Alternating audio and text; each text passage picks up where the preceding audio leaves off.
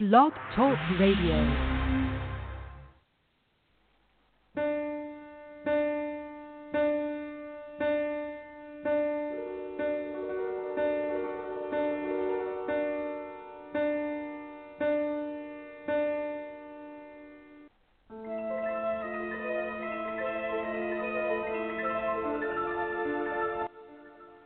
Good evening, everybody, and welcome to another episode of Beyond the Cover. I am one of your hosts, John Robb, of course, and I'm here with my good friend, Jeff Ayers. Jeff, how you doing?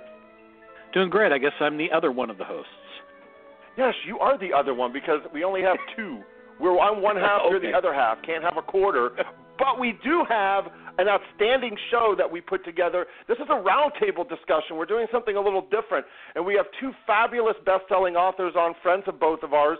Authors John Land, of course, his Caitlin Strong series, and Allison Brennan, that she does her Lucy Kincaid series.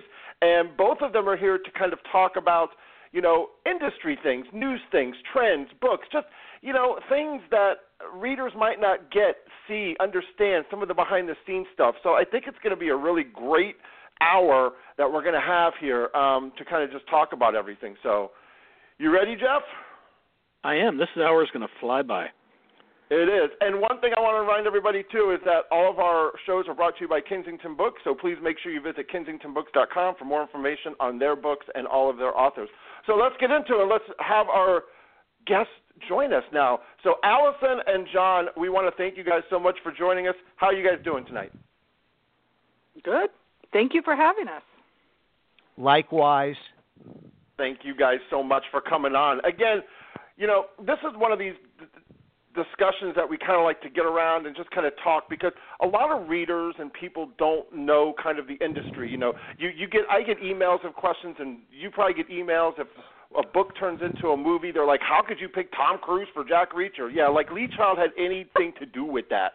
And so you see these things, and so we kind of wanted to kind of get an idea from you guys, because you guys see it every day, you live it, you breathe it, you have it there, and we just kind of wanted to maybe throw some topics out that are interesting to, maybe educate, talk about, just have some fun with.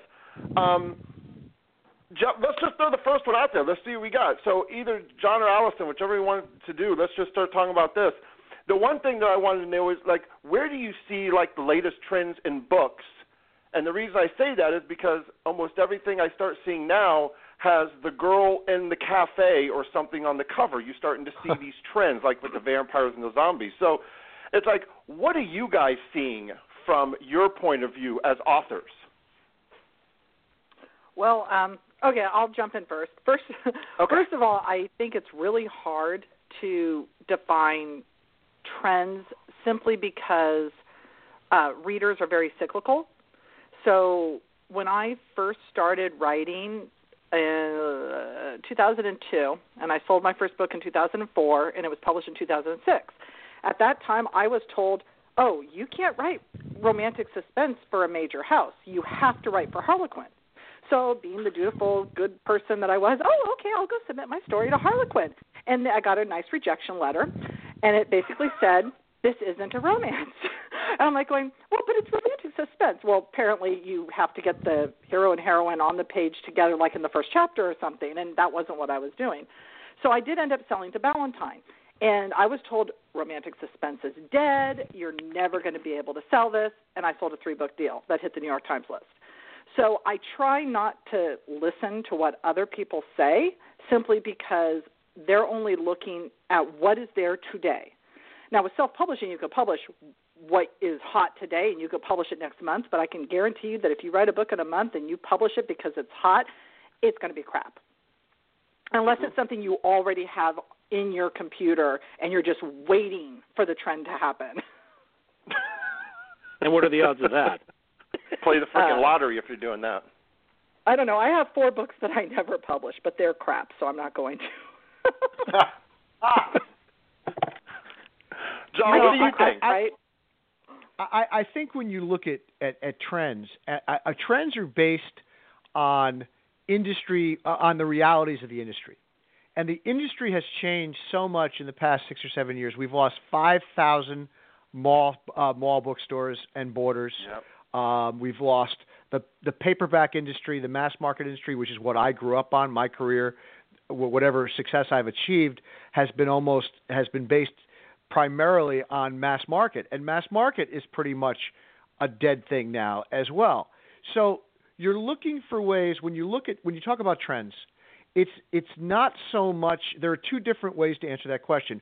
One is the whole hybrid model, where authors are taking more charge of their own careers, and the ones who are even becoming modest success as Kindle Direct, as Kindle Select, as this and that, are doing better than a lot of traditionally published authors because advances have shrunk so much. So I think one of the trends is authors taking a more vested interest in their own careers and more control of their own careers, because now at publishers there is no mid-list anymore. There is a bestseller every month from every line, and there's everything else, and there's really nothing in the middle. To respond to that creatively. Well, explain that real quick, John. For people listening, explain what do you mean by a bestseller and then everybody else, and there's no mid-list. What do you mean by that? So people are understanding. Well, it's a very good question. A publisher, there are 5 major publishers, and within those publishers, there are, say, 15 to 18, maybe as many 20 imprints. All of those imprints have a top title every month or every season. And they're all fighting. All those imprints are fighting for the same space in bookstores.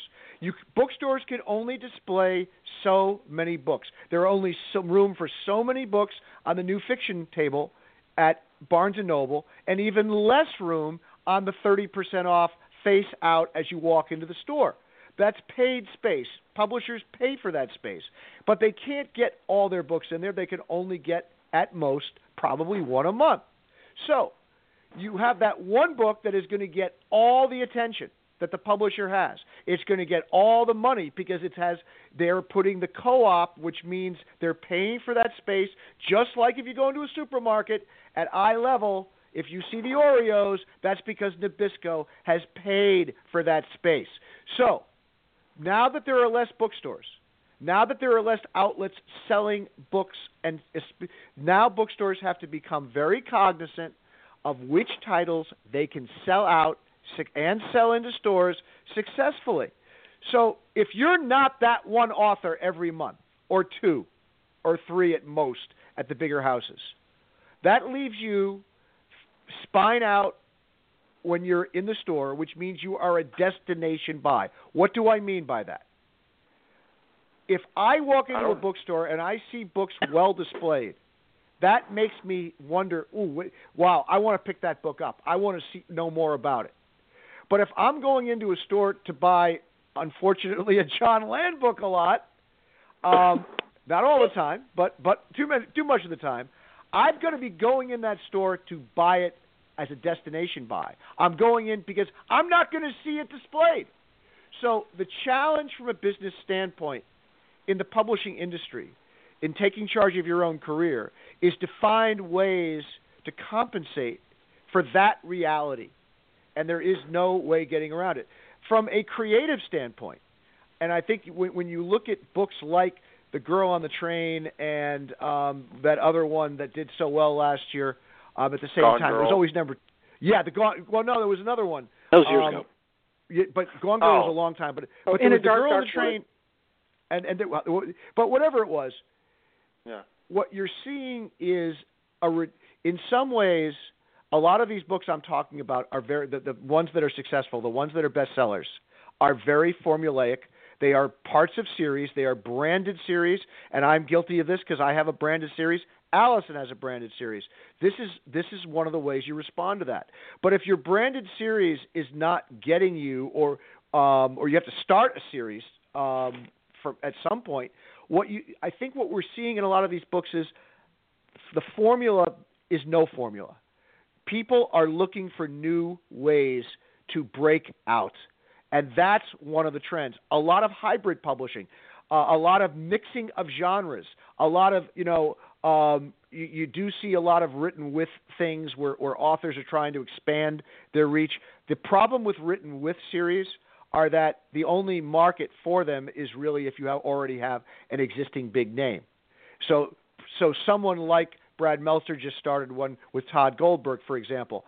Brad Meltzer can do it with anybody he wants because the book is being sold a la James Patterson, a la Clive Cussler.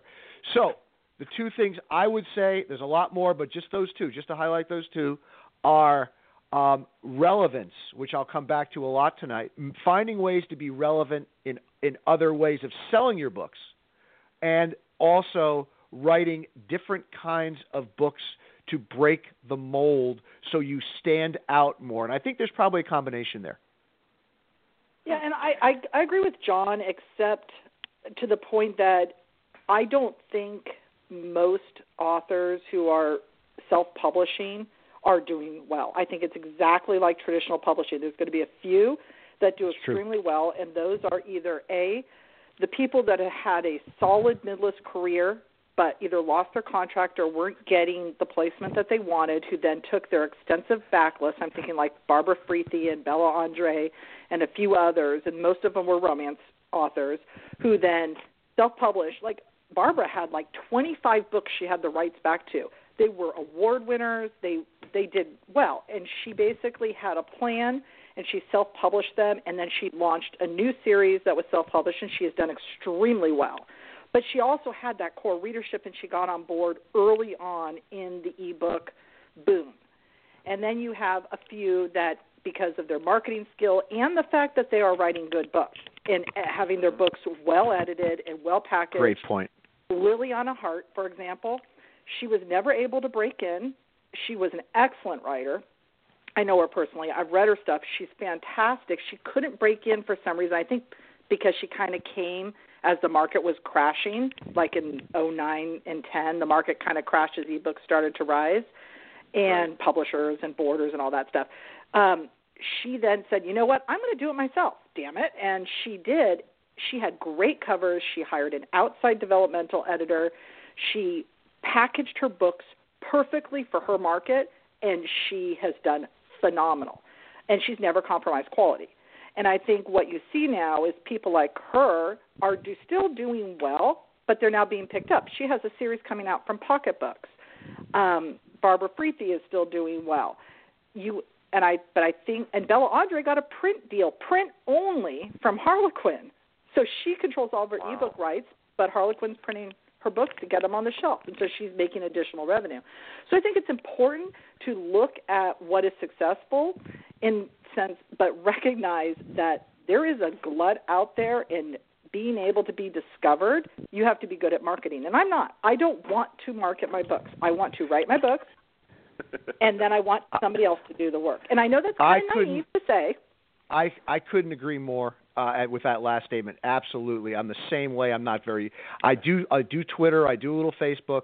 But I'm not a professional at marketing. I'm a professional at writing. What I would say is Alice's point's excellent, and it leads in perfectly. I wanted to make one more comment on this before we move on, and that is there is a new model emerging in traditional publishing, and that is profit-sharing agreements, where you sign a deal with a smaller boutique house that has distribution, often through a larger publisher, and instead of getting advance, you share a much higher royalty.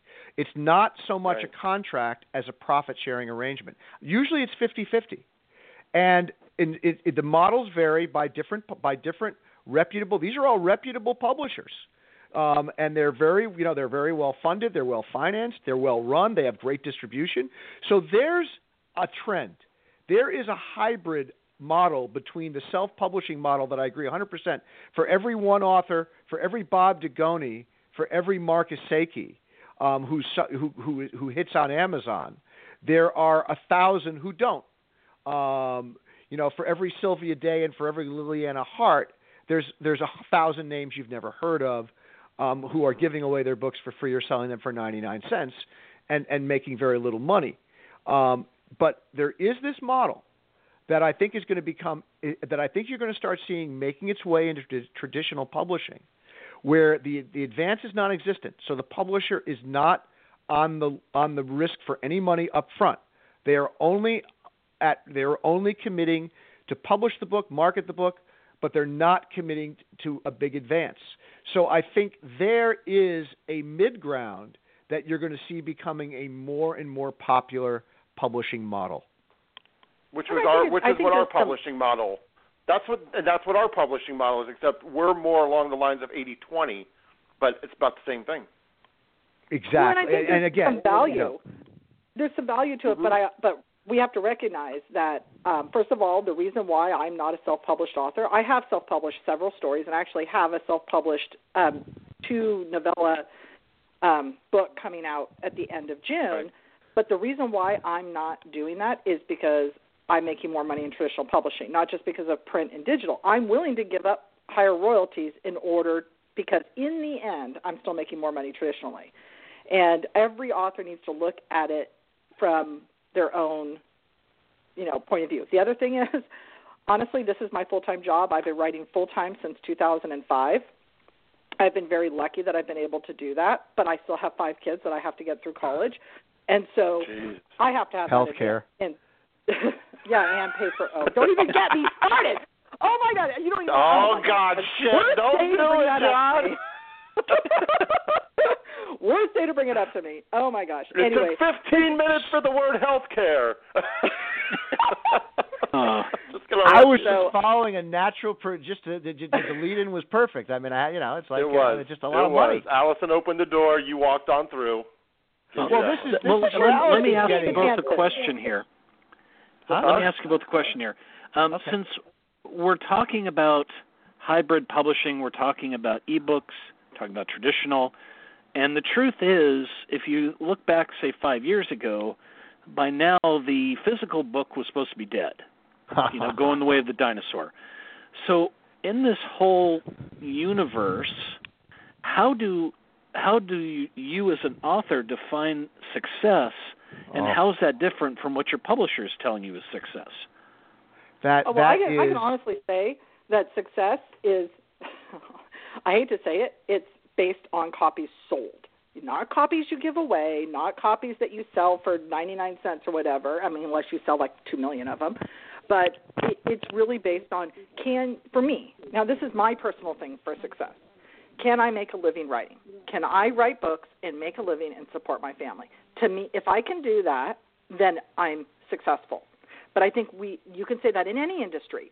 If you're working at any job and you can't support your family, you're not going to consider yourself successful.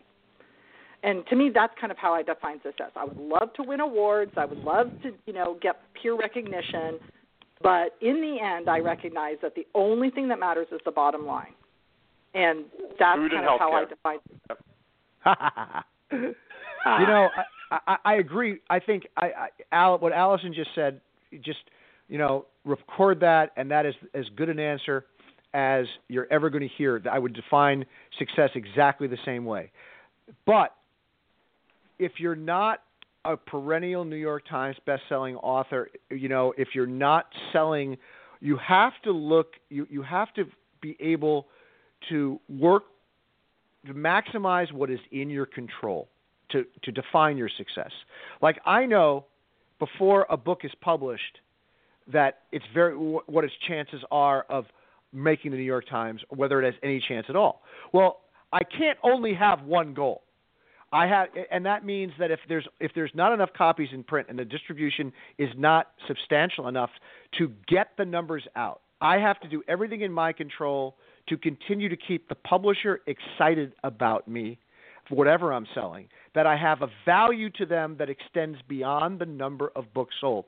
So I have won, I've been lucky the last few years. I've won a ton of awards. I haven't won the Pulitzer. I haven't won the Penn Award, but I've won a number of awards that help me. Again, there's this word, relevant, to the publisher. Because if there's a prestige, there's an esteem to being able to say the Caitlin Strong series is award-winning. We can't say it's a New York Times best-selling series, but we can say it's a best-selling series in some regards, and it's award-winning. You have to take charge of what you are capable of controlling. And I can enter contests, and I can write the best book I can possibly write. The problem is the best book I can possibly write is not going to be guaranteed the placement it needs to gain the success I would like to think that it deserves. So, but I think what Allison said is, if you're not supporting your family, if you're not making a living, if you're not paying the mortgage, then you're not successful. And that, I would say that about any industry, just like she said. So I would really echo everything Allison said in terms of that definition. Okay. You know, the one thing that how I define success is I let other people define it for me when they want to look in, because I don't look at, I always think that I'm successful as long as I wake up in the morning. It doesn't make a difference what I do. So I always, people would look at me and say, oh, wow, John, you have this and this and this. Wow, you're really successful. Okay, well, thank you. So that's kind of the way that I do it. I never define my own success. I always say, let someone else just tell me, oh, you're successful, or, oh, why don't you do this to do this. That's just the kind of way I look at it, because I'm never one of those big goal setters, because I never want to not hit it, because then I'll just be disappointed. So I don't do it. I don't set a goal. I just say, this is what I'm going to do. This is what happens. It happens. I just kind of like go with the flow and do things like that. I would say to that point, though, I think I would say to that point, part of being a success in this industry, which is so difficult, is the willingness to rebrand and redefine yourself. In the past few years, I've gotten into nonfiction. I've looked for alternative options for my fiction. I still define myself based on Caitlin Strong. That's the brand. That's what I want to build as much as possible. And if there's a movie or a TV show, overnight everything will change in the same way it changed for Craig Johnson when he did the Longmire series. That everything will change overnight. But short of that, I got into nonfiction not because I wanted to, but because I felt I had to. I've chased other opportunities that I ordinarily would not chase because I need to define that success. Because I can't get by, to Allison's point earlier, writing one Caitlin Strong book a year. There isn't enough money. And I have to never, in this business, never put your eggs all in one basket. Because then if that series fails, if that series starts to decline, I am no longer relevant and I have no place to go. But if I have staked a claim in other areas, if I have broadened my horizons, and look, this is part of the redefinition of the industry. And I'm not immune to this. Pretty much everyone, even the bigger authors, with the exception of the iconic authors to an extent, I guess, I don't know for sure, are getting smaller advances, less money up front to live on. So whereas some authors like me maybe could have gotten by writing one book a year not too long ago, 6, 7, 8, 9 years ago, now I can't get by writing one book a year anymore. But I'm going to tell you something. It has been a wonderful experience to stretch and broaden the horizons. And some of the best work I've done is not because I necessarily wanted to do it initially, but because I had to do it or chose to do it to expand a little bit, and that work became some of the best stuff I ever did. Well, and as I've always written 3 books a year, because, I can't stand to be bored, but one of the things that being a Giants fan, you get a lot of, and being a Giants fan, you kind of get a lot of time to write since the games are over and around the 3rd or 4th inning. You're a Dodger fan. Be quiet. You know what? By the way, I just want to remind you that here we go. 11, 13, 15. It's the final World Series game that is all that matters. Just throwing that out there. It's 10, 12, 14, by the way. No, wait, and I got to admit. 10, 12, 14. See, I'm not a Giants fan, so I forgot. I always think of the Giants on a more odd year than an even, so. I'm a Cardinal fan. They always beat us to get there. No, you got to remember. And the Cardinals beat us. Last year, the Giants were just where the Dodgers were. Number 1, up 12 games, doing just fabulous, and it imploded after the All-Star break. So I'm just going to remind you. And they continued that trend all the way through the beginning of this year. Yeah. Well, the Dodgers will emulate it. But anyway, Allison, you were going to say something? Yeah. Was I? I don't know. He threw me off. No. I think what is really important, I mean, John makes a great point. Sometimes you have to reinvent yourself. I remember Jane Ann Krentz had this article, and it was absolutely fabulous, and had I only read it before I started a supernatural thriller series, I would never have written the series. She basically said, your readers, they want more of the same. You know, they want different books, but they want you to deliver the same kind of story because that's what they expect from you. So when she wrote a couple paranormal books, and she loved the stories, and I read them, and that's actually how I discovered her because they were so different, and they were more like fantasy kind of books. She lost so many readers. That's how she invented Amanda Quick. She completely reinvented herself. Now, I think, and now she writes under three names, Amanda Quick, Jane Castle, and Jane Ann Krentz, all successful. And I think the key thing to remember that is she has talent. She has talent, and she was able to parlay that talent into three completely different genres that all deliver the same kind of emotional story that her readers come to expect. And so when John says to, you know, you have to go pursue opportunities, maybe reinvent yourself, try to find other avenues to get your work out there or to do something a little different, the core point is you still have to write a good book.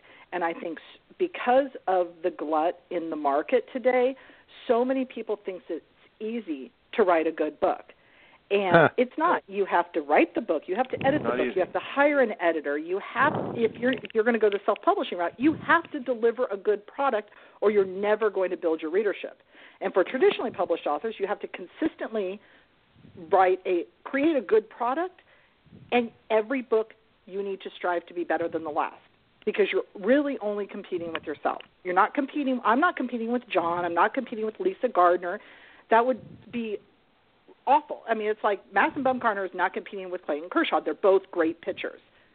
Right. They have to be the best pitcher they can be. You have to be the best storyteller you can be. And if Lisa Gardner does great, that's actually good for me because she writes one book a year, and her readers are going to want to read another book that maybe has the same kind of dark emotional suspense that she writes, and hopefully they'll look for me. So that's good. So anyway, I just wanted to get that out, that it really, really does start no matter what you're doing with a good book. Now, the one thing that I've heard both of you say, which I agree with 100%, is the writing has to be good. However, what we've seen out there with sales, and let's just throw out like 50 Shades of Grey and some other books, some very, very popular, best-selling, mega success books are written like shit. Because do the readers really care if the writing is that good, or do they really, really just care more about the story and the characters? And the other thing that I'm going to add on that is, do they really care if it's a thought-provoking thriller? And I'm talking on a global scale of bestsellers because, yes, I think that some readers do. But I see a lot of the time now in these thrillers that technology is actually a crutch and it makes an author lazy because so many things now are a coincidence. It just happens to be on my cell phone. I just happen to get an email. I just happen to have this. It's just like all right there for, you know, for the author to just kind of throw out there. So do you guys kind of watch those things when you write where there's not so many coincidences, where there's not so many things, and do you bang your head against the wall and say, how the hell did this book get so popular because the writing is just so bad? I don't worry about other... I don't think you can bang your head against the wall and try, because if you try to hook onto a trend, by the time your book is published, the trend is already over. So I think if you basically have to stay within yourself, you know, it goes back to what Samuel Goldwyn once said about movies, give me the same thing, only different. And that goes to Allison's point. If you're writing a series, you need to be consistent with the thing. But what you're getting at, John, is you're getting at the fact that people will buy brands. They will buy brands out of loyalty and out of consistency. They will buy Clive Cussler is a best-selling author on his own. He's also a best-selling author with the 4 or 5 other authors who write with him. James Patterson has had every book he does on his own, and even with the 12 or 15 or however many it is, co-authors he has, they are all New York Times best-selling books. The same people, to a large extent, are buying the entire series. Is it because they're good No, it's because they're buying a name. They're buying Patterson. If someone else had written the identical book, it would never have been published because most of them are terrible. Most of them are awful. They are formulaic to the point of insanity, and they're just inane because you can just know what's going to happen on every chapter because you read the book before, and you're just figuring. It's kind of like it's like just plugging in the names and the thing, but people buy them over and over and over again because of brand recognition. So how do you beat brand recognition? You have to become a brand in your own right, and you have to build that brand. And I think what Allison was getting at before, and this is very important, it's very, very difficult to do it alone. You need a publisher that believes in you, and a publisher that's not going to quit on you if they don't get the sales that they want, if the book underperforms. It is basically we are good point. Authors are prisoners of their numbers. If Barnes & Noble orders 5,000 hardcovers of mine and they sell 2,500, the next book they're going to take 2,500 hardcovers or a percentage of the 2,500 that they sold. So if you're not going to get the same order if you don't produce the numbers. This is a numbers-driven game, and that's the issue that we all face. And you can't if you look at products, Ford and Lexus and every car brand doesn't just manufacture cars. They have detailed campaigns and rollouts. The same thing with big movies. The problem is there are far less cars being manufactured and far less movies being released than there are books being published commercially and released. Well, there were over 1 million books published last year. 50,000 were actually distributed. At some level. That is a lot of competition out there. And Allison's right. I'm not competing with her, or I'm competing against myself to an extent. But that is that's the aesthetic way of looking at it. The reality is I am competing, and we are competing with each other the month we come out for that store space, that floor space, that shelf space, because if we're going to make the numbers, we have to get the numbers out. Yeah, and that's increasingly harder as the bookstores have contracted. And also the wholesaling and distribution, that's one reason why mass market has done so poorly lately. And I have one mass market series and one hardcover series. So it's really hard to go out and realize, gosh, I used to sell opening week 18,000 copies at Walmart. No problem. And now it's like, I'm lucky to sell 18,000 copies in the first 3 months. Now, partly I think it's because mass market readers tend to have moved over to ebook because it's a cheaper format. That's, I think, the primary reason mass market constricted. And then as the market constricted, the bookstore is going to, hey, we have all these returns. We're not going to order as many. So then it constricts more. If the books are not on the shelves, they're not going to be bought. Mass market has traditionally been an impulse buy. So as the books have shrunk, they have fewer books. I used to have 60 books at my grocery store. Now there's only 20. And because the market, for the mass market, has completely shrunk. Walmart used to order, 16 to 20 copies for every store. And I'm lucky to get 8 in the store for opening week, for a series that has done very, very well for Walmart. So I just think, it is hard. And John's absolutely right. It's the numbers. Now, fortunately, I've been able to make up those losses in the ebooks, and obviously the publishers make a lot more money on ebook than they do on the print. So, yes, they do. I've been able to stay contracted. But it's not like I'm going to do the series forever, because I'm not. I have other ideas for them. Well, before I ask my question, I just want to clarify here. So I have to write the best I can until I establish my brand, then I can write shit. Is that right? No. I said Don would say yes, but I'm going to say no. So you have to establish your brand so you can hire other people to write shit for you. To write shit. Okay, thanks for clarifying. And even when you're dead, you can still have people write shit for you. Absolutely. Death has true. very little to do. Your career, Robert Ludlum's career has thrived since he died. There are people, it's Clancy was never. Clancy's better now since he died. Vince Flynn is now coming back. Yeah, and Vince Flynn's books were terrific when he wrote them, and they have not lost a beat since Kyle Mills has taken over the series. That's a very unusual situation and a tragic situation. And Simon & Schuster, Atria deserves a lot of credit for how they handled that. And Kyle Mills deserves a lot of credit for how he handled it. Not an easy situation, but Jeff and I both review those books, and Kyle's done a great job. I would agree with you. So as someone who wants to become a best-selling author myself, I'm plugging away, do small presses. I probably sell more glances than I do anything else. When we're talking about numbers, Allison especially, you were mentioning your numbers were shrinking. How does someone like myself break out in a sense, because I'm fighting numbers that I can't control? So are both of you. Well, first of all, I said my mass market sales were shrinking, but the total numbers remain the same because the mass market readers are moving over to ebook.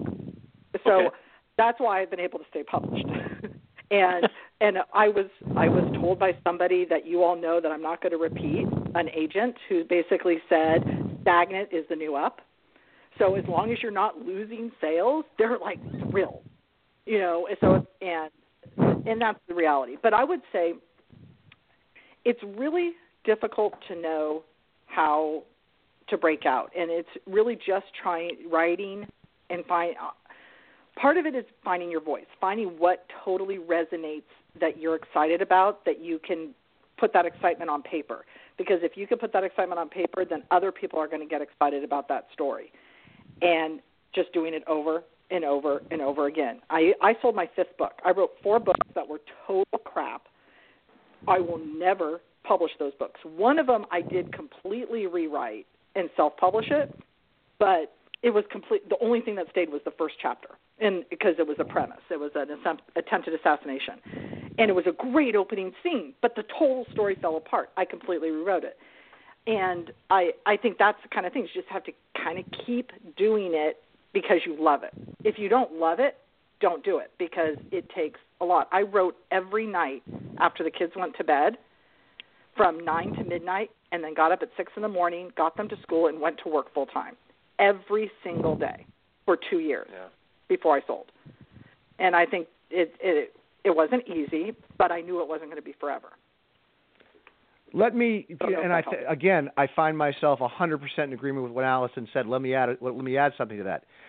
John Grisham was once asked what makes a best-selling author, or what gives you the best opportunity of being a best-selling author, and his answer was, you publish a book a year the same time every year. And I think what we can take from that is, and let me give you another example. We mentioned Grisham. Grisham has had a remarkable career, but he's been remarkably consistent. There was a great book a few years ago called Defending Jacob by William Landay. Terrific book, part legal thriller, part how far would you go to protect your child if he was accused of murder, even if you started to believe he was guilty. It was gut-wrenching, brilliantly written. It was a bestseller. But he has published, to my knowledge, nothing since. Now, that was 3 or 4 years ago. And he didn't follow up great success with another book soon enough to build his brand. So I think the answer to your question, Jeff, is you have book number 2 ready to go as soon as book number 1 sells or close to it. So you are ready to bring out a book the year after book number 1 comes out. Right. Now, or 6 months later. Now, a lot of times, if book 1 does well, obviously the publisher is going to say, well, book 2 is going to be a sequel, right? And now you're betting in advance that the book is going to be successful. Because remember, if you wait to see how well book 1 does, and then you're going to write book 2, it's too late because you're not going to get published for 2 more years instead of 1. So you've got to make a decision, and you've got to have another book ready. Publish at least 1 book per year to start to establish your brand. Because if book one is not as successful as you want it to be, you have that to build on going into book two. And if book one is very successful, as was the case with Defending Jacob, you have something where somebody says, oh, wow, same guy wrote Defending Jacob. I love that book. And then they release the paperback and they put a teaser chapter at the end of the paperback, and people remember your name. Now, when Bill Landy comes out with another book, no one's going to even remember Defending Jacob. So this is not rocket science. This is what Michael Crichton did. This is what James Patterson did even before he became such a brand that he was able to do his written with spinoffs over and over again. This is, I mentioned Grisham. I mean, to me, that is the secret. Not a secret, but as far as ethic goes, as far as what you need to do to put yourself in a position to be successful, and that's a key distinction between being successful and having an opportunity to be successful. Make sure you publish a book a year and have book two ready to go so you don't have a lag between the first two. Well, I do think it's important that when I wrote my first book and sold it, I wrote it as a standalone. And when they bought 3 books, they wanted me to connect them. Well, I already had the second book written, and they bought the first book. I had to go back into the first book and basically change one of the characters so that it would be the same character in the second book. And all I did was connect my 3 books, was the 3 main characters, one for each book, all went to the FBI Academy together 10 years previous. So they were friends. And then, but they were 3 completely separate standalone stories that were connected by this common friendship. And I did that actually in the copy edits of the first book. I established that because they'd already bought the book, but said, oh, connect them. And they wanted me to connect them by the family, but I'd already killed off half the family, so that wasn't going to work, and I wasn't going to resurrect them because it wouldn't have been as good of a book. And, so you do right. I had this other book, and it was just as good by making that connection. And, in fact, there was a little bit of more emotional depth because I had these 3 friends that had, gone through adversity in the past, and now they were all strong women, fighting for justice kind of thing. But that was as far as the commonality went between the books. So you can do so many different things with a book as long as you keep writing.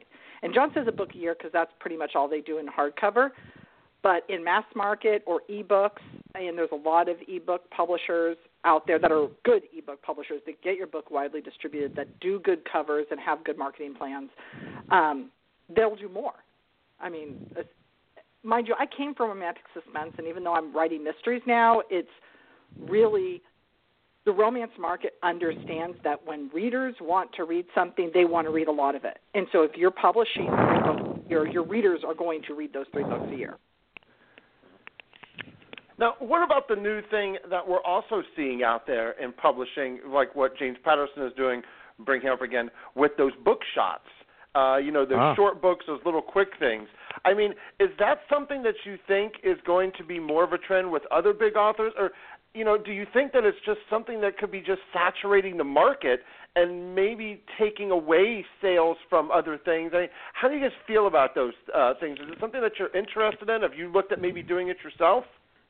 I think in the case of Patterson, he's such a brand. That was a deal that was orchestrated where they knew they were going to get the display at the cash register when they decided to do that. Short of that kind of display, there would be no market. There would be no market for someone like me doing that kind of thing.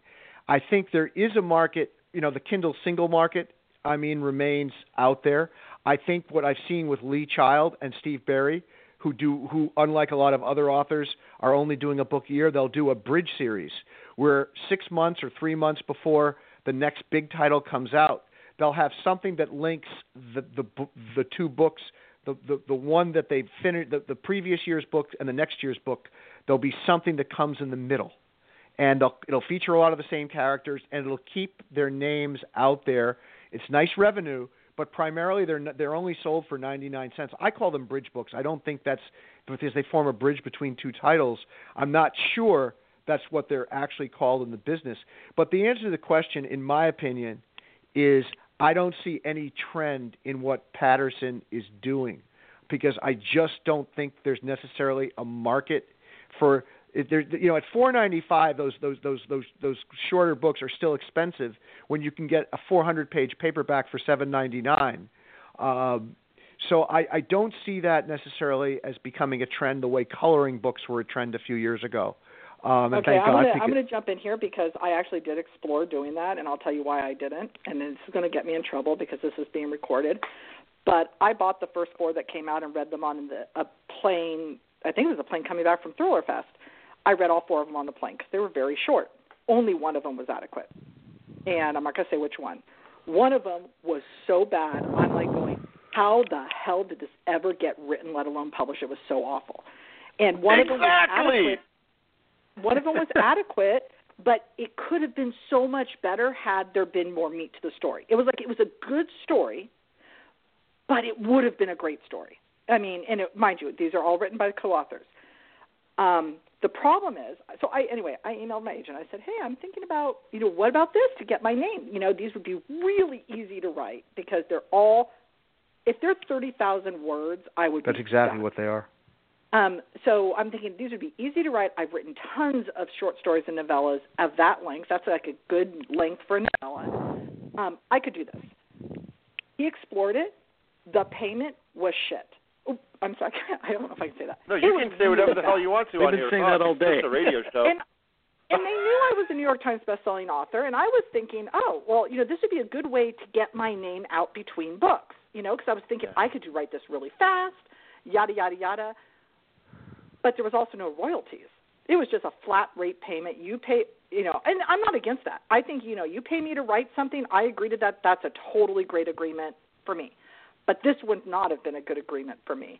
And then what the clincher was is I was reading a bunch of, I follow up blogs and, social media and everything. Nobody, not once, not one person ever acknowledged the co-author when they were reviewing these little book shots. And I'm thinking, okay, well, that's not going to help me if people don't recognize my name on the book. Right. If they're only saying, oh, James Patterson's book shot, good for him. It doesn't help me. And I know that sounds very conceited, but that's the primary reason I decided not to do it. That and the fact that I felt I can self-publish the exact same story and make more money that he was willing to pay me. And even though the numbers would have been there, I would have been sold far more copies of that, people wouldn't remember me and then go out and buy my books. So it wasn't worth it. There's only one author that's broken away from Patterson and been successful. Andy Gross. That was Andrew Gross. Yeah. Exactly. Yeah, no one else who's written time. for Patterson has been successful on their own. We had Mark Greaney on the show, and he said he was literally at a book signing where a guy walked up to him and said, oh, my God, I loved Red October. That's the reason why I started reading. And he's like, you do realize I'm not Tom Clancy, right? He's actually dead, but thank you. So I told him, I said, you need to get a shirt that says, hey, I'm not Clancy, but, I'm actually the author of the book. And I'm not opposed to, co-authors and everything. One of my closest friends on the planet is J.T. Ellison. And a funny story. Great series with Catherine Coulter. Right, she has a great series. So, I love Catherine Coulter's books, and I love J.T.'s books. She has raw talent. She is so good. And my mom also loves both authors. She just loves Catherine. She has all of her books, and she loves J.T. because I introduced her to J.T. And I told my mom, this was when the first book was going to come out, The Lost Key, and I said, hey, did you know Catherine Coulter and J.T. Ellison, they're going to co-write a series? And my mom looks at me, and she reads tons, and she says, they don't have the same voice. I don't see how that's going to work. And I said, okay, I'll get you an ARC. And so I had Catherine send me an ARC, and I gave it to my mom. I said, okay, just read it and tell me what you think, because I don't have enough time to read everything. And she read it, and she goes, oh, my gosh, this is so good. I think I like it better than both of them. Wow. She loved the whole concept. She loved how their voices worked together. It sounds like Catherine, because Catherine does go in and make it sound like her, but JT, I think, adds a lot of the depth that sometimes, Catherine is a great storyteller, but JT just has that emotion and that depth. And they really do write those books together. They write them together. And I don't know how other co-author arrangements work, but theirs is so successful, and I think it shows in the end product. Anyway, that's my plug for two friends. Sorry. No, it's good. We're getting close to the end of the show already, which is we could go on for hours here, of course. I know, I told you. It's only fair to ask what you're currently working on. So I'll start with John with that question. What are you currently working on? Well, let me jump on. This will be the perfect segue. That's the perfect segue into what I've been saying all night. I'll tell you what's coming out next, and that'll give you the perfect, the perfect way to conclude. On July 4th, a book I did called No Surrender is being released, but it's not my book. It belongs to Patrick Beischer, who's a Navy SEAL who overcame incredible adversity, including being told as an 8-year-old boy he was never going to walk again, and he ended up becoming a true American hero. It's a memoir. It's what I call a narrative memoir, which has become my specialty in nonfiction, helping non-authors find their voice in nonfiction. It's kind of like making people applying fictional techniques. So No Surrender comes out July 4th, nonfiction narrative memoir. Then August 1st, I've got my first ever horror story coming out, Dark Light Dawn, which and the early response to it has been off the charts, which is bizarre because it was so new and different. You better send me an arc of that because I am a horror fanatic. Yeah, I sent it to you. I sent you the digital version. Okay, good. But I'll send it to you again. Okay. Yep, okay, I'll send it. But in any case, so something else new, and then come December, I'll have Caitlin Strong #9, which is Strong to the Bone, which I absolutely love. I think it's just, if not the best in the series, it's going to be right up there. So there's 3 books coming out in the course of the next 6 months or so, 3 entirely different concepts, 3 entirely different genres and approaches, but 3 different opportunities. And that's what being a successful author today kind of implies, having opportunities. And I'm lucky enough to have a ton of them. So, but actually you'll have 4 come out this year. Are you planning to have 4 come out next year? That's right. It would be 4. I haven't thought that far ahead. So you're talking about 2017. 2018, it could be 3 or 4 again, yes. Okay. Are you continuing the series with Heather Graham? Because that book, The Rising, has been out. And is that series going to continue? I didn't hear you mention that one. That series is going to continue. There'll be a little longer of a lag than I would hope for, because if you can't make it with a series with the complexities of scheduling with 2 different companies and stuff like that and all that, you end up with a bit of a lag. But yes, Blood Moon will be the second in that series, and I've had a lot of fun with that. And there's no better person in the world than Heather.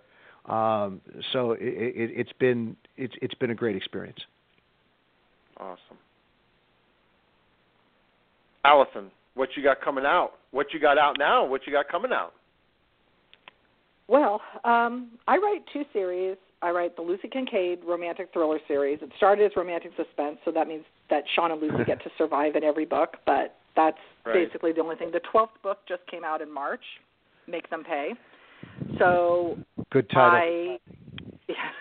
And then I have the Maxine Revere series, and Maxine started in 2014, so her 4th book comes out at the end of August. Now, the first book did okay, the second book didn't do as good, the third book did a little bit better, and I knew this was my last contracted book, and I needed to come up with a really, really good idea if I was going to continue the series. So Max investigates cold cases, and so her book is Shattered. It comes out August 22nd, and she does cold cases. Well, Lucy has one cold case in her past. Her nephew, they're the same age, her nephew was murdered when they were both 7.